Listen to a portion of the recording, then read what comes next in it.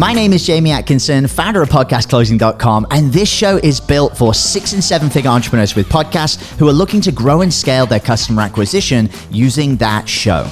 If you're a 6 or a 7 figure entrepreneur with a podcast and you want to get featured on this show to talk about your own podcast journey, go to top100interview.com. Now over to your glamorous host, Brittany Chatterbok, and don't forget to subscribe for daily interview content.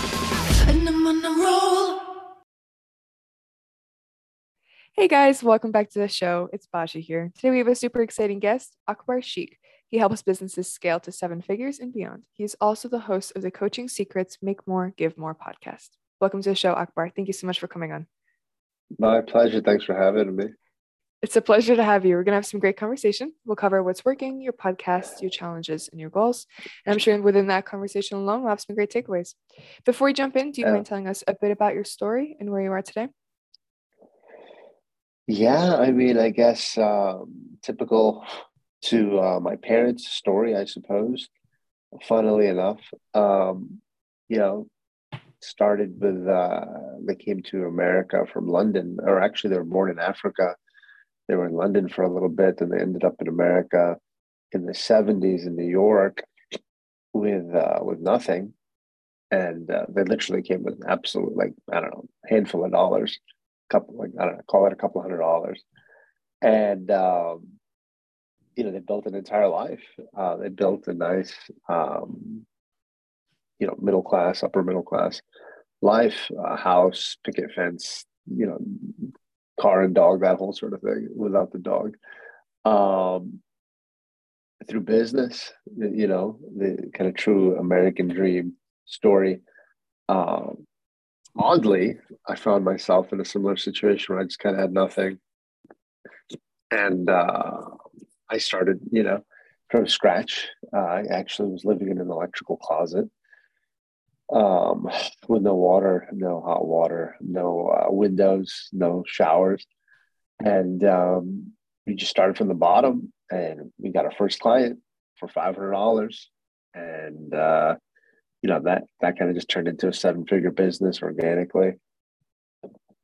And so, we just entrepreneurs, bootstrapping our way to I don't want to say to the top, but, just bootstrapping our way through life and enjoying the journey. The goal for us has never been the goal. The goal has been to always enjoy the process to discovering the goal. And that's where we're at. If you don't mind me asking, what happened that led up to you ending up in an electrical closet? Yeah, that's a great question. I was just trying to make it on my own. Mm-hmm. And I just couldn't, I wasn't given any kind of money. My brother and I went out west to California, to my birthplace, to try to make it on our own. And we went there with very, very little money. We ended up spending all of it, trying to figure things out. And we just didn't have any real money. We were trying to hustle and make things happen. And we were living at our uncle's place, but we wanted to be on our own to make it happen, because it was really hard to work anywhere and to be with other people, and to work. So we're like, well, we can't, the only thing we could really afford is nothing. We had a little office where we were selling mattresses out of some of them used mattresses. And cute. Yeah. And across the office was this little closet, electrical closet. And I asked the landlord, I said, there was like a desk in there and a chair. It was like somebody was using that privately as like an escape room to work. And I was like, okay.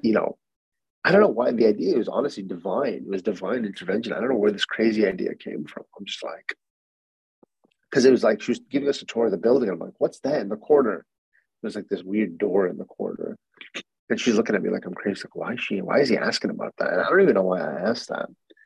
And she showed us, she's like, well, this is the electrical room. It's like where all the wires are for like the phones and the internet and stuff in the building. And I don't know what got over me. I'm just like, we can live here. And so I was like, can you rent it? I told her the truth. She was like a California hippie. I was like, how much is this? I forget. It was either $75 or $150 for the month, utilities included. And I want to say it was $75, but so I was like, look, we could probably afford that. Can we live here? Um, and she said, yeah, and we set up, we got like a free sofa, we got like a bunk bed for like $50, we got like a TV for like $50. We furnished that entire thing for like a couple $100. With a fridge, with a dresser, with a bunk. We had a fridge, a dresser, a bunk bed, a TV, a nightstand. I think that's all there was room for. Yeah, that is everything. We had this disgusting used fridge that we had to like. I don't even remember who cleaned that because I'm not any good at cleaning. So I don't even know how the hell we got that thing cleaned, but somehow we got it cleaned. And we bought like a hot plate to put like a pot of hot water on, so we have hot water. So if you wanted to shave or wash up or something, so yeah. But it's funny. Some people like, oh my God, I'm so sorry. Honestly, those are some of the best times of my life. And as a millionaire, I think that's a pretty interesting statement. Those are honestly some of the best times of my life. And I think that's a really important thing to ponder about, because it was never, I had achieved happiness before I had gotten money. And I was actually happy in that situation. And I think that's a great lesson for people to learn, because so many people are just unhappy in their situation. And I have to say, I think the real goal is not the goal. The goal is to enjoy the process to get to your goal, or to even discover your goal. And that's what we've done, and what and I'll give you another surprise. That's what we're currently doing too. I'm turning 40 this year, and I'm sharing some intimate information because I hope it's of help. I'm turning 40 this year, and you want to know the truth? I have no idea what I want to do with my life. Really?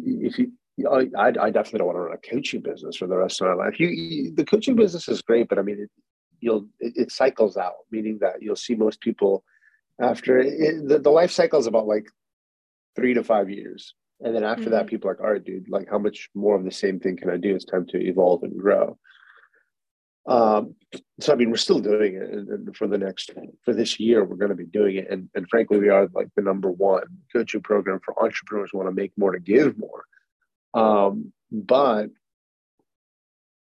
you got to understand something. None of us grew up thinking we're going to be an online coach, because that didn't even exist when we were kids. The internet didn't even exist, right? I mean, it just started to come out. Like when I was in school, I remember like computers and internet was like just all coming out, and the news guys were saying, I don't know if this is even going to last. But I think it's really important for people to know that, yes, I've made a lot of money. Yes, I've made a lot of impact. Yes, I've had a great time, but I'm not clear on my future goals or what I want to do. But it's been one hell of a ride to get here. And I think that's the point, is that we've enjoyed the hell out of the journey. We've impacted a lot of lives. We've made a lot of money. More importantly than that, we've made a lot of impact. We built a lot of water wells, given the gift of vision to blind people by paying for their eye surgery, sponsored a lot of orphans, built community centers. I mean, and for me, that's the highlight of my career, is the kind of philanthropic work we've been able to do.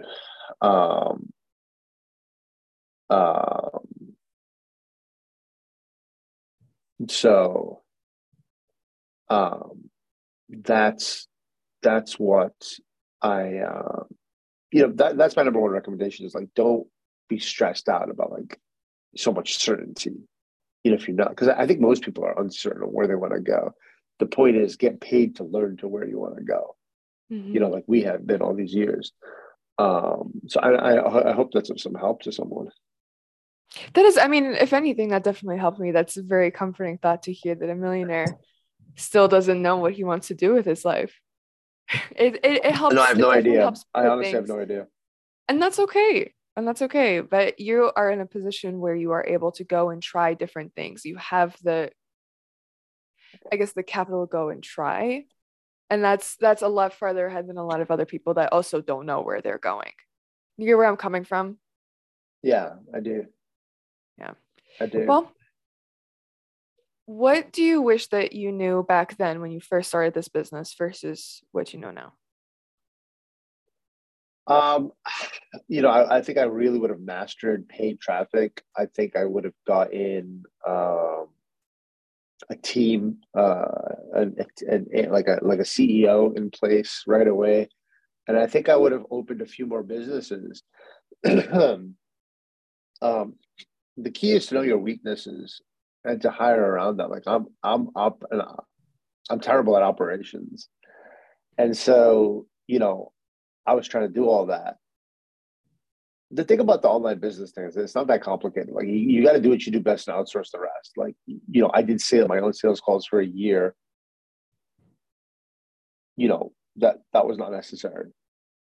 I think it's good that I did it for a few months.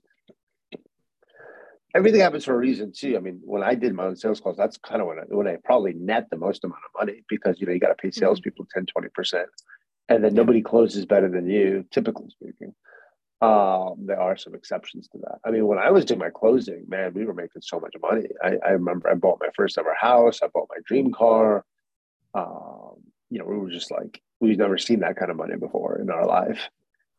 When I got married, I think it's at this point 7 years ago, I think. I remember calling my mother-in-law kind of, I don't know, a couple of months before we got married.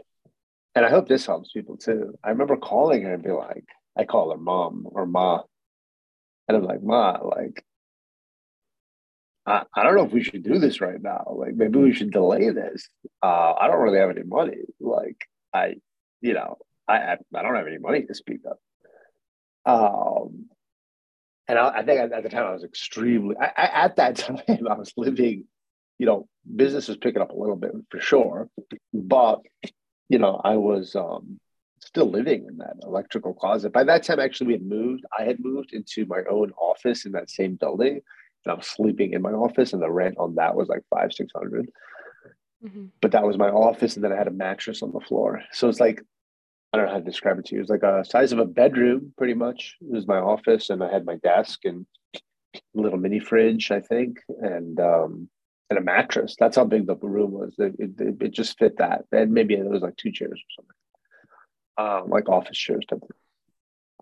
I had this really cool big desk where I put I had these business cards that looked like $100 bills, and I stacked all the bills, and I put a piece of glass on top of it. So it's pretty cool looking.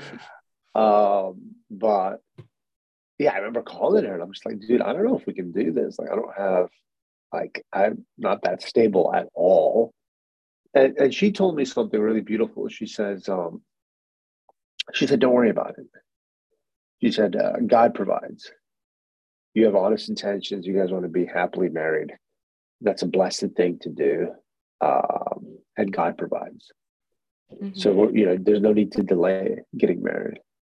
And when she said that, obviously you have to imagine that I must be feeling a certain which way to call my future mother-in-law and be like, hey, dude, I don't have any money. Like, that's not an easy thing to do. Right. So obviously I was concerned. But I tell you, I found a lot of peace in what she said. And you want to know something? She was right. I mean, she was absolutely right. When I first got married, we were on, you're in America, so this, other people might not know, something called Section 8. And Section 8, for those of you who don't know, it's a government program for poor people. So the government paid half my rent, or actually more. We were living in in the outskirts of San Francisco, California. The rent was $2,350 for a 1-bedroom little apartment. And so the government, for poor people, subsidizes it. So my rent, they paid most of it, or over half. And so my portion was $997 a month. And that's how we started, very humble beginning, very, very humble beginnings. 1-bedroom apartment, government paying half. And then, we organically grew. We started a coaching business, and now we bought a dream house in Dallas. We don't get any handouts, so now we're the ones giving the handouts. And so it's been Everything a beautiful came journey. full circle. Yeah, everything came full circle. We used to get help, and now we help others, which I think is the point of helping people is to create this circle of life. Mm-hmm. So now at the stage that you're at, what keeps you motivated? Yeah, that's a great question. If I'm to be perfectly honest with you, it's a tough one because business is a competitive sport. Mm-hmm. You have to compete with your competition. You have to compete with your sales from last month. It's not easy. I'll be completely honest with you. It's not easy finding motivation in the sense that, like, it used to be. I'll be completely transparent with you. It used to be my charity work, but I'll be honest with you. I don't really see any of that. So, for example, like we've built a lot of water wells, but it's like those are all in like Africa or like third world countries and poor places. Like I don't see that. I don't see the benefit of it. Meaning I don't see the people who go there every day. I mean, like we just built a well, 5,000 people. Like I just came from a third world country actually. Which funny enough, I don't know if it is classified as a third world country, but I was on a cruise. I went to the Dominican Republic. I don't know. It looks like a third world country to me. I don't know if it is or not. But I mean, it was like really poor villages, and like they didn't have like access to like water. I mean, it was really like we're not in Africa to see, like, the impact is really big and amazing. Like, wow, all these people don't have clean water. The kids can't even go to school because they have to walk miles every day to go get like gallons of water. And it's like now they don't have to. Now they can actually get educated, so they can break the cycle of poverty. Like, and they're not getting sick anymore. People die, children die. I forget the statistic, but it's like children are constantly dying from dirty water or water diseases. And it's like we're giving clean water, so it's such a high impact, but you don't see it. Meaning we're here in America, so it's like it's not like I feel like if we were there, we saw it. It's a totally different story, but we're here, we don't see it. Do you know what I mean? I do. So that's motivating for me. But honestly, like it can't be super motivating because there's not that connection's not there. Okay. And then like I said, I was happy before I had any money. So money is not a big motivational factor for me. So I think instead of motivation, I think if someone's just really doing what they enjoy doing, I think that's the motivation for them is just they just naturally want. Like I was just on a cruise and I don't have to work, but I was because I enjoy it. I work every day, not all the time. I don't work that much, but at least an hour or two a day, easy breezy. Um, you know, uh, well, I'd say probably minimum 2 hours, probably, or maybe an hour to two. But anyway, the point is, I think if you enjoy what you do, that's all the motivation you need. I agree. Yeah. We are slowly running out of time, so let's cover the podcast. What was the intention behind starting it? Let's start with that. I mean, first of all, we need to pay much more attention to our podcast than we are. I mean, it was just, the intentions were not super holy, so to speak. It was created to get clients, right? Just created as a marketing mechanism to get clients. So yeah, that was the intention behind it. There's nothing wrong with that. Yeah. there's nothing wrong with that. But I mean, what kinds of topics do you cover on it? No, so look, the podcast, it's done in a very I don't want to say a lazy way, but it's done in honestly, the podcast is like my team will strip audio from like this interview, or like a Facebook Live I do, or a course module I do. And so they'll just create all these episodes based. It's not like traditional, like we're doing right now. It's not like that. Mhm. It's just stripped audio from different content pieces that I've done. Okay. But I mean, Yeah. even if it's stripped audio from different content pieces, what is that content? Oh, there's no rhyme or reason behind it. It's all about make more, give more. So it's all like life lessons, business lessons, talking about offers or funnels or traffic or sales or automation or outsourcing. It's just like all business talk or personal talk, all geared towards helping you make more to give more. I did have one show that was pretty cool that I liked. It was called 8-Figure Coffee. And that's where I just interviewed 8-figure people, 8-figure entrepreneurs. My intention behind that was different. And I actually really like this. And I hope I can spark some ideas for people. I'm a 7-figure entrepreneur. So I just wanted to be an 8-figure entrepreneur. So I'm like, well, let me talk to 8-figure people. I'm like, well, at the same time, like I was honestly just interviewing them for me. Like I was asking not really for the audience. I was asking questions for myself, like on how to go from like 7, 8 figures. And so I'm like, well, I might as well just record this because like I'm talking to them. I might as well just hit record. I didn't do any sort of like podcast format. I'm just like, it was very much like, it was almost like a one-on-one consult where I'm asking like, okay, what are the best ways to go from 7 figures to 8 figures? And so that was a really cool show.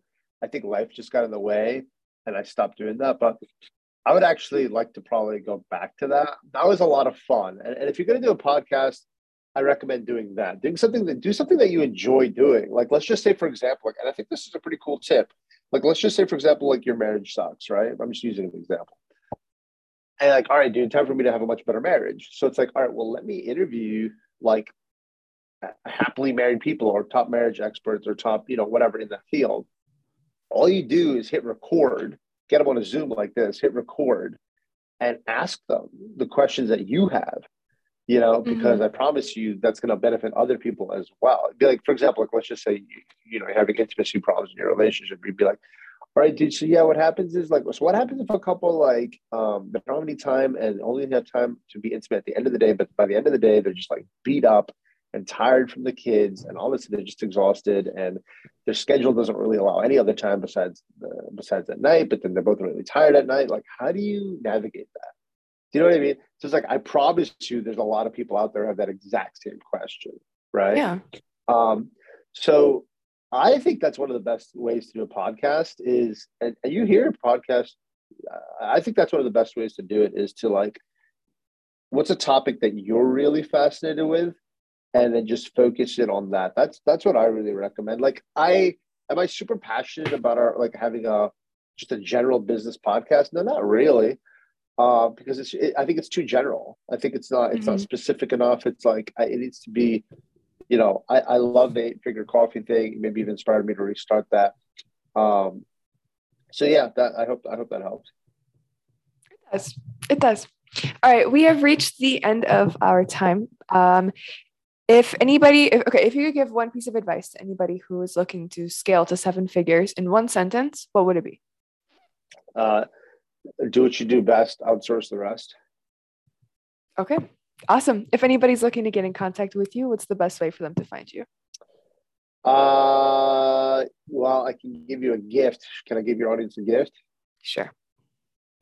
I just go to akbarsheikh.com. Good luck spelling it, but you'll figure it out if you're smart enough. .com/gift.